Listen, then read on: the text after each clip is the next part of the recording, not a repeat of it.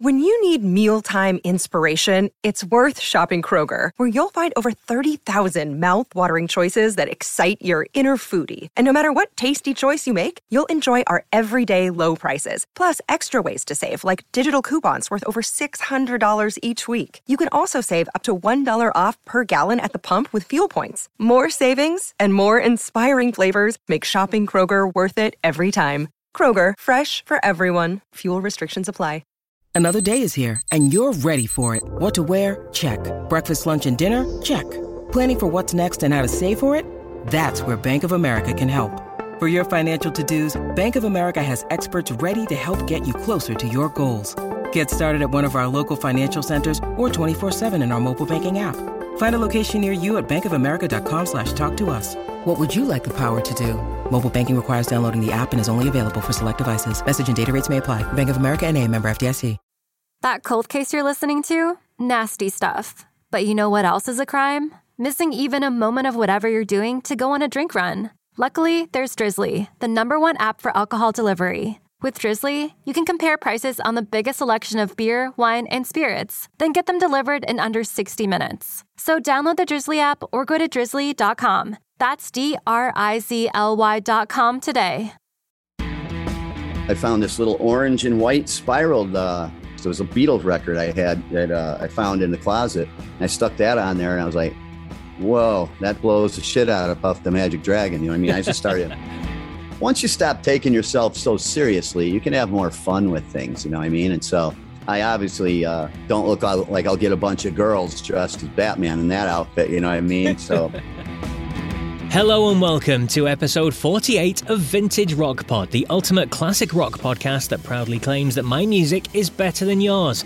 I'm Paul Stevenson, thanks as always for hitting play. Now my guest on today's show is Donny V, former frontman, lead singer, songwriter and guitarist with the band Enough's Enough.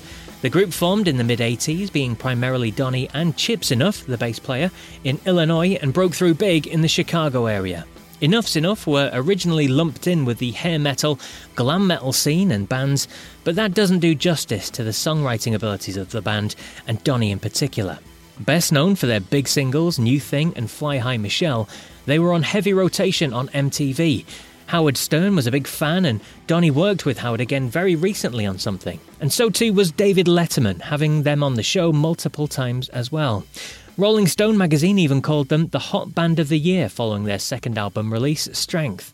They even gathered together some of their favourite musicians to help them on their album Paraphernalia, including Rick Nielsen from Cheap Trick, JY from Styx and Billy Corgan from the Smashing Pumpkins. But, despite the ability, despite the backing, they never truly fulfilled their potential. An article published a couple of years ago by Louder Sound described it like this: Enough's Enough were the band of the moment, poised to write their name in the brightest of lights. Then they hit the self-destruct button. My guest, Donny V, by his own admission, even in this interview you're about to hear, has had a difficult life, a difficult childhood followed by crippling addictions, but that should in no way detract from his ability to write brilliant music. Donny's back now, he's writing and releasing music and looking good, so it was great to have him on the show. But before we hear that chat, a quick roundup with what's gone on this week. Now, a thank you to a lot of people who've been in touch. This week we had some good discussion on the Facebook page about two legendary figures in music. Led Zeppelin's album 4 is 50 years old this year, so I asked, is it their best album? As you can imagine, there were a lot of people saying yes, but with a band as mighty as Zeppelin, there were also a lot of people saying other albums deserve that title too. Brian Michael, Camille Renault, Jerry Forrest and Craig Strasberg all said Physical Graffiti. Alexis de los Santos said Led Zeppelin 1 will always be his favourite. He was 15 and mesmerised every time he listened.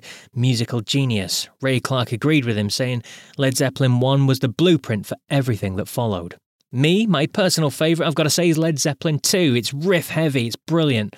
Whole Lotta Love is obviously the big song on there, but other highlights are Heartbreaker and Ramble On, What Is and What Should Never Be, Living Loving Maid, and of course, Bonzo's masterpiece, Moby Dick. The whole album for me is perfection, and Gerald Dye and Thomas Ney also agreed with me.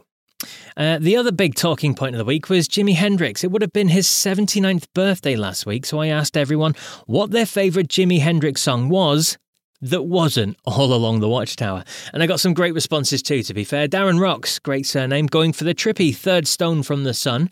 Andy Old with The Wind Cries Mary, backed up by Alan Fike, who says, the way Jimmy makes those notes flow in that song are so beautiful it pleases his spirit to hear it. Bob Glesner put forward Burning the Midnight Lamp. Alan Becker votes for Crosstown Traffic, which is a great song. Chuck Morris Sr. and Kay Christian go for my choice, which is Hey Joe. While Joey Michaud says Hendrix is his all-time favourite, so everything. But to step away from the bigger hits and name a couple, he'd say Bold as Love and Angel. Some great choices there, with other notable highlights for the big hits, Purple Haze, Voodoo Child and Fire too.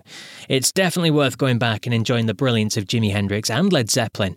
So go on, do it after you've finished listening to this episode and this brilliant interview I've got coming up with Donny V.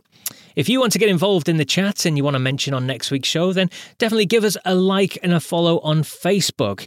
Subscribe to the channel on there. Just go to Facebook and search for Vintage Rock Pod and you can look at the things that we post every week on there. Right, so to today's guest then, Donny, a night owl is probably the best way of putting things.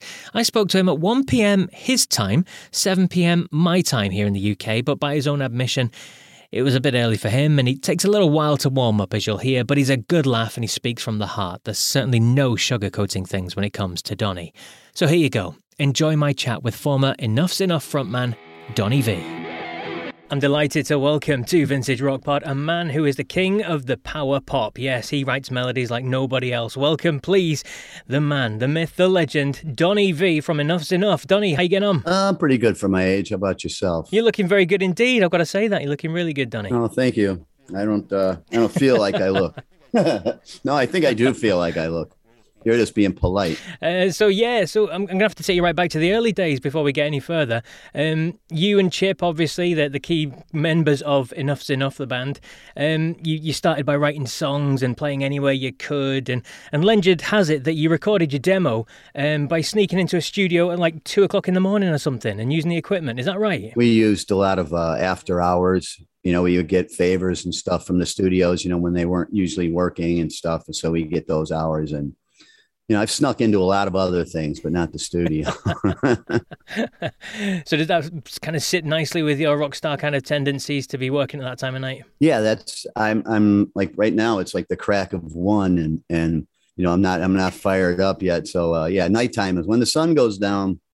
It seems like the energy of the world goes down and I feel better. My anxiety goes down and I get a little more relaxed and that kind of vampire-ish type thing, without all the blood.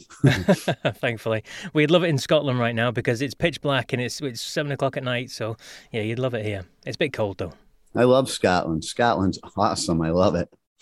I haven't been there in a while. I was going to say, you guys did a lot, didn't you, over here in the UK in the kind of end of the 80s, early 90s, didn't you? Yeah, we pretty much, UK and Scotland, everything kind of kept us afloat for a while, Yeah, we did. That was our first time over. I do believe I remember we didn't cross any water or anything. So I didn't know that we were still in Scotland when we were still I thought we were still in England. So I had said something and I got a few boos, but we worked it out.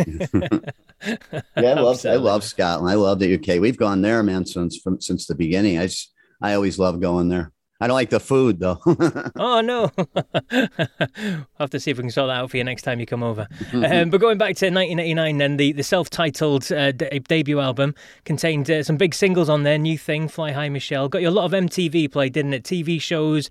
It got you in front of a nice mainstream audience, which helped to shift some really good copies of that first album, didn't it? Yeah, it was the last hurrah, I do believe, for good time rock and roll. It's just, I think everything just started spiraling down after that. It was we caught the end of the good times, the party, you know what I mean? And so then it wasn't quite that anymore. They were partying on uglier shit, but MTV, of course that was the big format and platform, in those days. And they still have it. I don't watch it. I don't know if what's even on it anymore. It's probably not music videos. No, it's teen shows and things like that nowadays, isn't it? It's not the music that we grew up with anyway. Put it that way. Right. So back in those days, it was all MTV. It was great times. It was party times, as you said. Here on the Vintage Rock Pod, we like to hear about some of the stories behind some of the big singles. So take me back to the early days of Fly High Michelle. What was the inspiration behind that? I mean, where did that come from?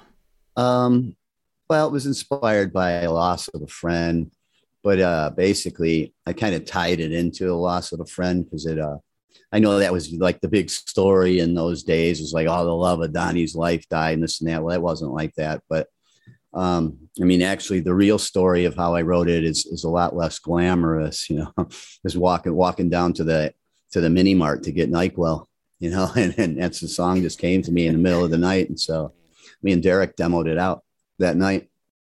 So that's, we did a lot of cocaine, so we needed a lot of NyQuil. But at least on Sundays, they didn't sell booze on Sundays in Chicago. So I was getting that though. But yeah, it's like one big story, if one day I'll tell the whole story. Again, it was kind of the dream for young musicians, wasn't it, growing up back then, to get yourselves on MTV, to hear your songs on the radio. I mean, how can you remember the first time you saw your video on the TV or you heard your song on the radio? How did that feel? The first time I saw the video, it was probably, I don't know if it was a week and a half after we finished it.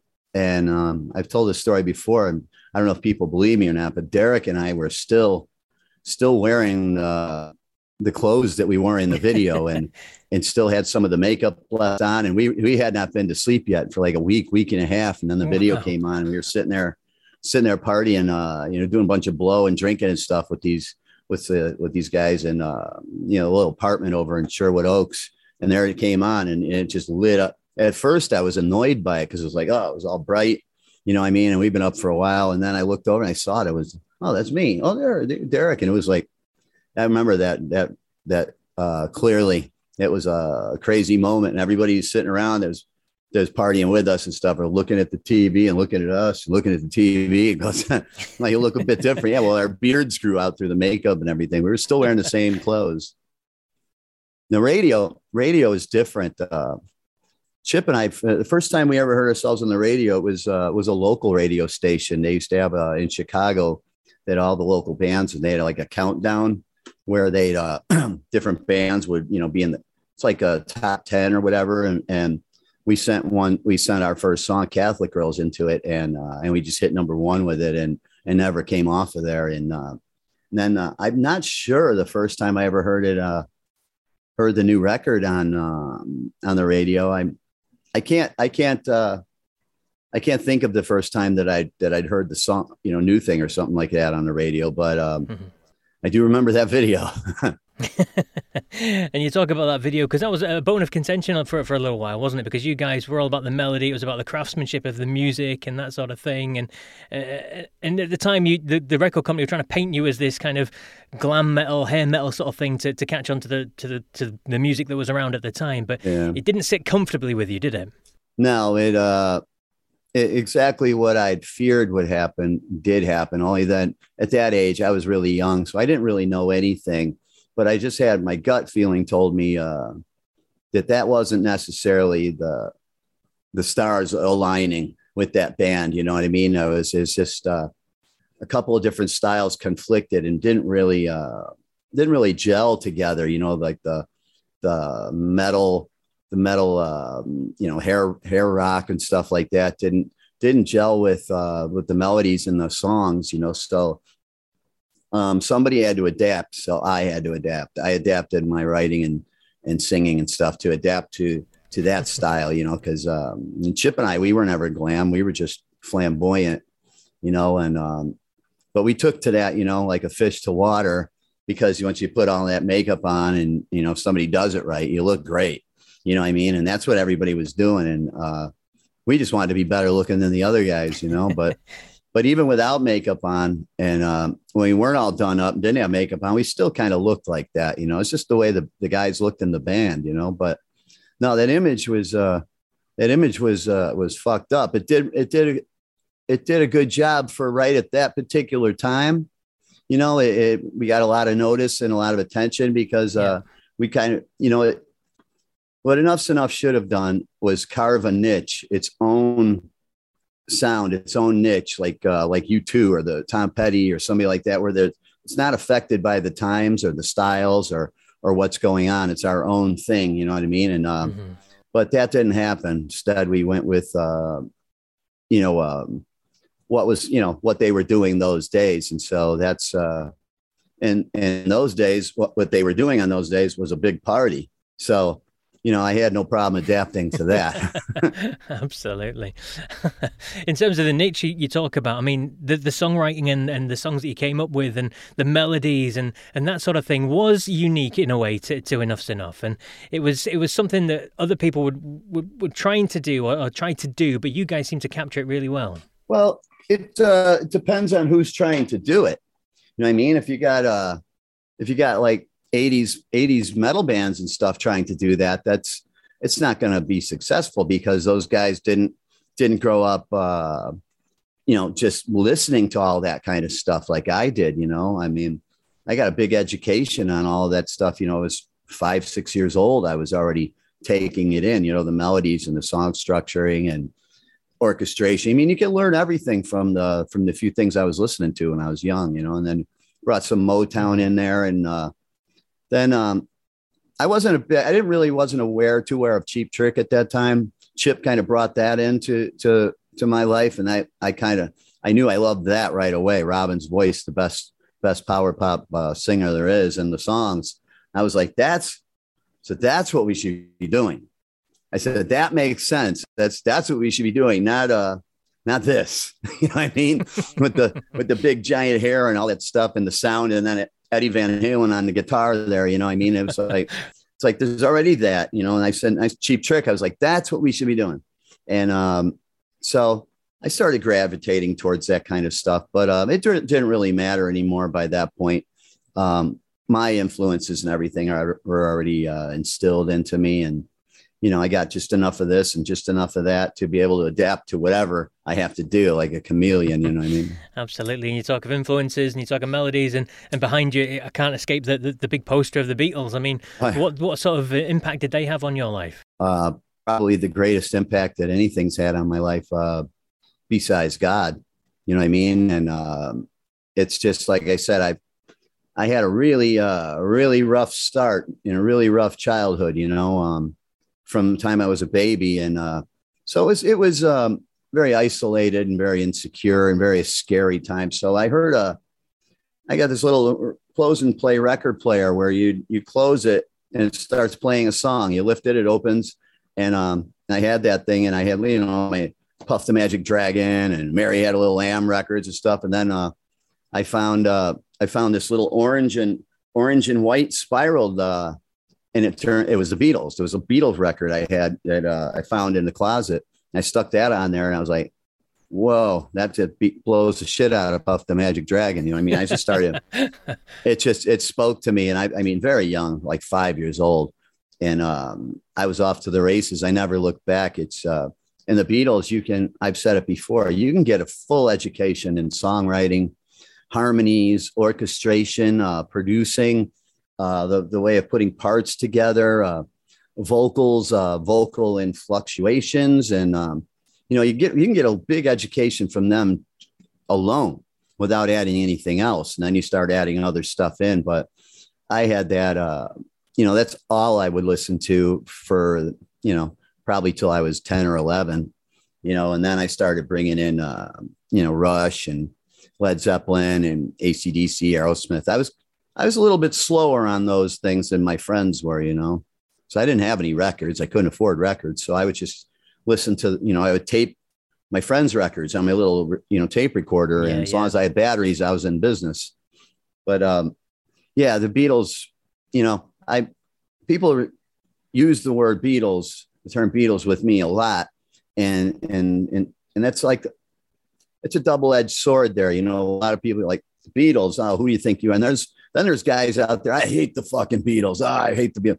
Those kind of people, I'm not a big fan of those people either. If you don't like the Beatles, you don't appreciate, definitely won't appreciate me, so But yeah, that was a big education. I mean, I wasn't aware of that.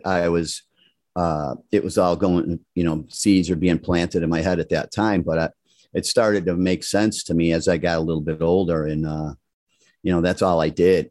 I'd wake up with my guitar still in my hands, once I started actually playing the guitar and, just learning all that stuff. It just really, anybody who wants to learn to be an artist, to be a writer or anything like that, I do believe you need to, whatever it's your very, very favorite music that you like to listen to, or band or something, to study that and learn, because then how the songs go, so you can play along to them and stuff. And if it speaks to you, then you can incorporate out, you can network out to different stuff and shit. But the ultimate goal is you have to take it all in and then evolve your own character.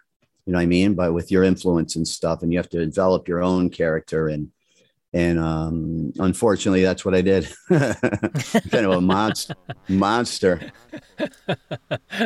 Not at all. And when you talk about evolve your own stuff and take that sort of the melodies and the music in and then turn it into your own thing, and that's certainly what you've done. And this is the reason we've got you on today, to talk about this fantastic new collection, the Donny V collection that you've got. And it's an incredible set that you've put together for a ridiculous price as well. I could sit and talk about it, but it'd be better coming from you, Donny. I mean, explain what's in this incredible collection. Well, here it is right here. This is it. It's a flash drive. You just click that, and there's the flash drive. That place, stick that into whatever you want to stick it in. And not only is this the flash drive, this is also at the upcoming shows. This is your meet and greet, your VIP. Want to take a picture, want to, say hello, shit like that, maybe a sound check thing or something. This works for that as well. But on here is my 5 studio records. And there's another whole record worth of new unreleased stuff. It's just done in my home studio. But there's like, a whole new record of unreleased shit in there. And then of course, there's Party Time. There's Instant Karma, a bunch of other demos from other records and stuff that I thought people might like to hear. And then probably 40 or 50 videos. Wow. So plus it's your lanyard. So I think for $100 is a pretty good deal. Absolutely. It's like an access all areas sort of pass, and you get everything else on there as well. So within there and all the different records that you've got, is this the one where you reached out to a bootleg collector who had everything of your stuff on there? Yeah, that's what I don't have anything. I've never kept the records. I don't have any of my CDs. I don't have any of my shit. Yeah, I just never. Wow, really? I didn't have any sentimental attachment to anything. You know what I mean? And so, as you get older, and once you're older and stuff, it's nice to have that shit. Because you put on the walls and stuff like that. But I never really. Mm-hmm. Once I'm always working on songs, and when I'm done with the song, it's the last thing I want to hear anymore. You know what I mean? So it's like, here, it's for you guys. I'm on to the next thing. So. I forgot what the question was. Oh, yeah. So there's a lot of shit out there, it's like 500 gigs worth of shit. This guy had just collected with other traders and collectors. His name was Tim and Kevin Ertz. And they, just everything. I mean, you could, in this drive, I have it. And there's years and years of live concerts that people would, do on their own cameras and stuff. They're all collected in one area. There's so many things that I never would have remembered that I ever did those in my, never would have thought of them again. That I was like, oh my God, there's that. And there's this and that. That's on that big drive, but that's not all on here. I mean, that's 500 gigs, but yeah, that's how I got the idea for that. I was thinking of maybe I'll run another deal somewhere down the line and sell the whole hard drive, 500 gigs worth of shit. If you're a real collector, that's the thing right there, man. And it's got everything. Now I finally have everything. It's on one drive. Yeah. If I lose the drive, I don't have shit anymore either. Get that backed up quickly. Yeah, absolutely. And that 500 gig, if you're selling that, it'd have to be a bigger lanyard, maybe, I think. Definitely. I would imagine maybe $200, right? Yeah. No, I think I'd be a bit above that. This thing, I do believe, is like 8 gigs or something. There's 8 gigs on there. So imagine 500. Yeah. I mean, this would be a little heavy around your neck if this, the big hard drive. 100%, 100%. Well, let's touch on Party Time now. That's a single that you brought out recently. As it sounds, it's one of those catchy, upbeat numbers. It's a lot of fun. The song itself is fantastic, but the music video as well. I mean, you got to play Batman. Was that a dream of yours, or did you just kind of stumble into that? When a dream becomes a nightmare. No, I didn't. It wasn't. No, it was never a dream. I mean, every kid would like to be a superhero sometime in their life, you know. I think I'm one. I can't be killed. You know, that's my superhero power, is that nothing can kill me, including myself. But yeah, we only had a few channels when I was young. You know, we had Batman. You'd watch the Brady Bunch, Speed Racer, shit like that. You know, and so Batman was one of the big ones that we would watch. But that's it was just the place that we were shooting it, and the people that we were shooting it with. The sound stage we were able to use was also a privately owned auto museum that had it's called the Claremont Collection, and right in the middle of it all there was the Batmobile, you know, the old 66 Batmobile, which that's the one I consider the Batmobile. All the ones later through the years, I don't think those are Batmobiles. They're tanks and different things like that, you know, but that was the Batmobile. And I'd seen that. I was like, can we use this? And he said, yeah, we can use it. We can use the Bat Cycle, all that stuff. And so just, I don't remember exactly how it came to be, but just one thing led to another. And before you know it, I'm that ratty Batman, you know, and we got the whole cast of characters. And I think it came out really funny. You know, it's once you stop taking yourself so seriously, you can have more fun with things, you know what I mean? And so I obviously don't look like I'll get a bunch of girls dressed as Batman in that outfit, you know what I mean? So I'm not really worried about that, though. I just thought it was funny. When I seen it, it's like, it's perfect in all its imperfections, you know? It's hilarious. Underarm pits and stuff, you know? It was funny as well because Robin looks exactly like my friend. So I actually screenshotted it and sent it to him a couple of weeks ago. And I said, I didn't realize you were starring in music videos now, which was quite funny. But maybe it is him. Maybe it is indeed, yeah. It was an old friend of yours, wasn't it? An old buddy of yours that helped shoot it. Yeah, that was, his name is Todd Causley. He used to own the limousine company that we used to use when we first started out. And he became really good friends with us. And, you know, he came on the road a bunch of times. He just was a really good friend. And I hadn't seen him in probably 10, 20 years. And I'd made a note or a post that I was looking to try to put a video together. Have people send in the party, you know, clips of them partying and stuff like that, which was the original idea. And then he commented in there and told me to give him a call. It turns out that he had, you know, recently started making movies, and he's got all of the equipment and all of those cameras and all of those, you know, the crew and everything like that. He was in commercials and stuff. And so he reached out and said that, you know, he always had wanted to do something like that for us, you know, and so he did, you know, and we got a really, really big production video for, you know, didn't cost me that much money, you know, not like it looks, you know. Mates rates, that's what we call it in the UK, yeah. Yeah.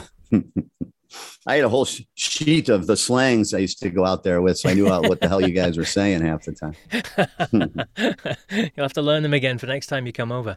You probably get asked this as well. Chip, it was nice to see Chip in the video with you. How did all that come about? Because obviously you guys have had a very on-off relationship over the years, haven't you? Yeah, well, at the time when we shot that, we had just done a Enough's Enough licensing deal for all the Enough's Enough catalog. So that put us, and COVID had just hit, and I just reached out and just, you know, just decided, you know, this hatred that I had was really weighing me down pretty badly. You know, I just felt very violated. So maybe just take everything you've done and just take it away from you. You know, it was pretty hard for me, but, you know, of course we were on speaking terms because of the deal that we were doing, and we were getting paid, you know, and make some money and stuff. And so when my bass player, he came down with lymphoma right then when we were about to shoot the video, so he couldn't make it. And I was trying to think, I said, well, probably people get a kick out of it if they seen Chip in it, you know, and I asked him to do it. And of course he said yes, you know, he'd get his spray on that too, you know what I mean? So he did it, and then the video came out so well that I retracked the song, and he plays on the song too. Brilliant. And is there any future for the two of you and Enough's Enough together, or is it days over at the moment? I put it out there. Let's put it that way. I put it out there, and it wasn't well received. So it's like I don't want Kerry. If I can do it, then he should have no problem having to do it. And the only reason I wanted to do it is for the fans. You know what I mean? Because of what's been happening to that brand name. It's just been and I think that the fans would, and I'd like to sing those songs again for all my friends and fans and come around again. It's been like 7-8 years since I've played rock shows and stuff and played with Enough's Enough. And, it wouldn't be too difficult for me to just slide in. It's like, not like I have to learn the songs, I just slip right in there with those guys and sing some, but I definitely didn't want to do what he's doing. Like getting in a van with a bunch of other stinky guys and this and that and riding around and playing like all those opening for cock rock bands all over around, I certainly wasn't into that, but I don't think that's necessary to do. I think you play better quality shows and venues that are well promoted and done sensibly. And you can make a lot more money. Your perception is a lot cooler. It's a lot less demoralizing when you're not standing there in front of 50 people. And when you're opening up for Faster Pussycat or something, and there's 50 people in front of you, and you're making $50. You know what I mean? So it's that leads to drinking and cocaine and shit like that. And before you know it, then you got all the whoring going around again and everything. So. No, so that's not at my age. I mean, I made it so far. I consider that I made it. I'm still alive, at 57 years old. Yep. So, I mean, I'm not going to go back around, finish the job, So, yeah, I put it out there. I said I would be willing to do some things, and he basically just said that if I did any shows with them, it would ruin his thing that he's doing. You know what I mean? Well, I said, ruin your thing. Oh, I'm so sorry, Well, I think you're ruining my thing, because I wrote and sang all those songs. But it is what it is. I'm just not going to go sling any mud at him. He's doing what he wants to do. I'm doing what I want to do, and I get him to play. So the least he can do is play bass on some tracks for me. He's a great bass player. Great bass player. Absolutely. You're talking about doing what you're doing then. So what are you doing, Donnie? I mean, what's happening now for you in your world? Yeah. The flashed out the new video. We got another best of record coming out. Beautiful Things. I never got to support it. Never got to tour with it because of COVID hit and everything. So, and then once I bought it out of that last label that it came out on. So we're going to redistribute it and reissue the Beautiful Things record. And of course, everything that I'm going to reissue, I'm going to put new stuff on it too. So there's a reason to, probably be vinyl and stuff or digital, but I'll make sure there's new stuff on each one. But there's going to be a lot of that going on, and some new singles as we go. And now I'm talking to booking agents and putting together the plan for live shows. Probably spring, summer. Be out there doing it. Brilliant. Well, it's been an absolute pleasure chatting with you, Donnie. Thank you. Thanks for speaking to me so early in your day, and I hope everything goes well, and best of luck for the future. Thank you very much. I look forward to coming back over and seeing you guys. No haggis. I don't eat the haggis. I've seen you guys eating haggis sandwiches and shit. No, but I'm looking forward to getting back over there. I miss everybody. I love all you guys. I just can't wait to sing these songs again for everybody and see everybody again. I miss everybody. And now I got a single, and let's party. There you go, Donnie V. Definitely check out that incredible collection he has for sale. It's only $100 for what is an incredible amount of stuff. And as he says, the lanyard it comes in, the USB thing, gives you backstage meet and greet and all that kind of thing, access to his future shows. So check out the details. Just go to DonnieV.com. I've also got to mention that it's such a shame that the water isn't able to flow under the bridge kind of both ways and nicely between him and Chip when it comes to the Enough's Enough stuff, but let's just hope for the best for all parties going forward. Right, it's the time of the show now to give you my top 5 songs from this week's guest. Remember, this is my personal choice. I don't claim it to be the definitive list. It is very subjective, but hopefully it can open some doors for anyone who may not be overly familiar with the person or the band in question. So here we go. My favourite 5 songs from Enough's Enough according to Vintage Rock Pod.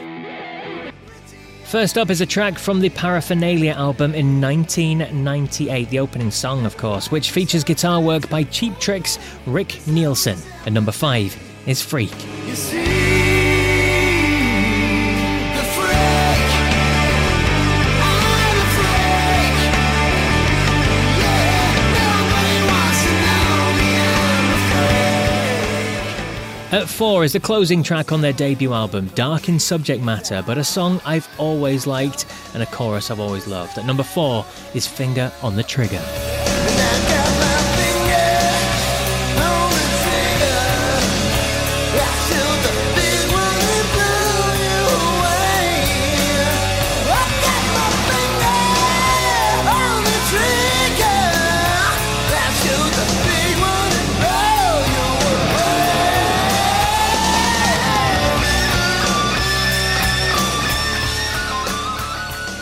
At number 3 is the first single to break through, hitting number 67 on the Billboard chart. It's catchy and it's fun. At number 3 is New Thing.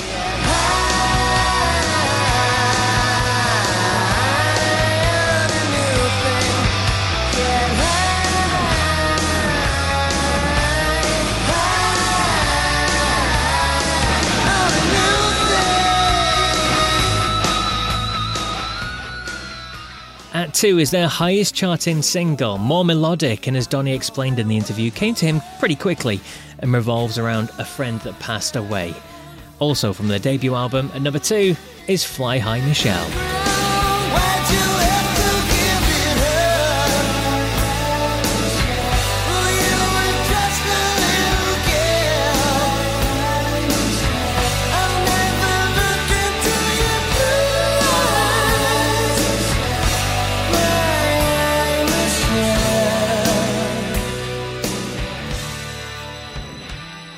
And at number 1 for me is perhaps not an expected pick, but I love it. It has a harder edge to it, especially given the subject matter. It comes from their second album, Strength, in 1991. My favourite Enough's Enough song, and the number 1 song according to Vintage Rock Pod is The World Is a Gutter.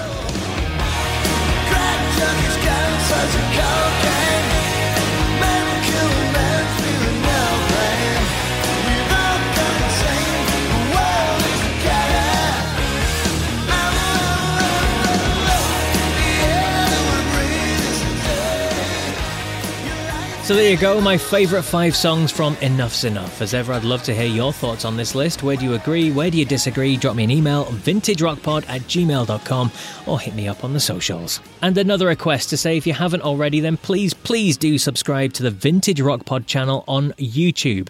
I'm trying to push it to the 1,000 subscribers mark so that it activates the monetization policy that YouTube has. Until then, any ads playing on my videos, YouTube keep the money from, so it would be nice if I got to keep some of that. Just search for Vintage Rock Pod and click the big subscribe button on the channel there. It's totally free, it's easy to do, and I do put up a lot of different content on there for you as well. You obviously get to see the videos of some of these interviews that I do. I throw in some of the short rock stories in there. There's the top 5s in video form and a couple of quizzes from earlier on in the series and other little bits as well, so it's definitely worth subscribing to. Also check out the social media channels, Facebook, Twitter, Instagram, and keep up to date with all the stuff there. Well, that's it for this week's show then. If this is your first listen, then please follow or subscribe to the series on whatever podcast platform you're using so you don't miss any future episodes. Episodes get released usually every Monday with a big name guest on each show. So, until the next one then, remember, if you come across anyone who isn't a fan of rock, just tell them, my music is better than yours. Take care.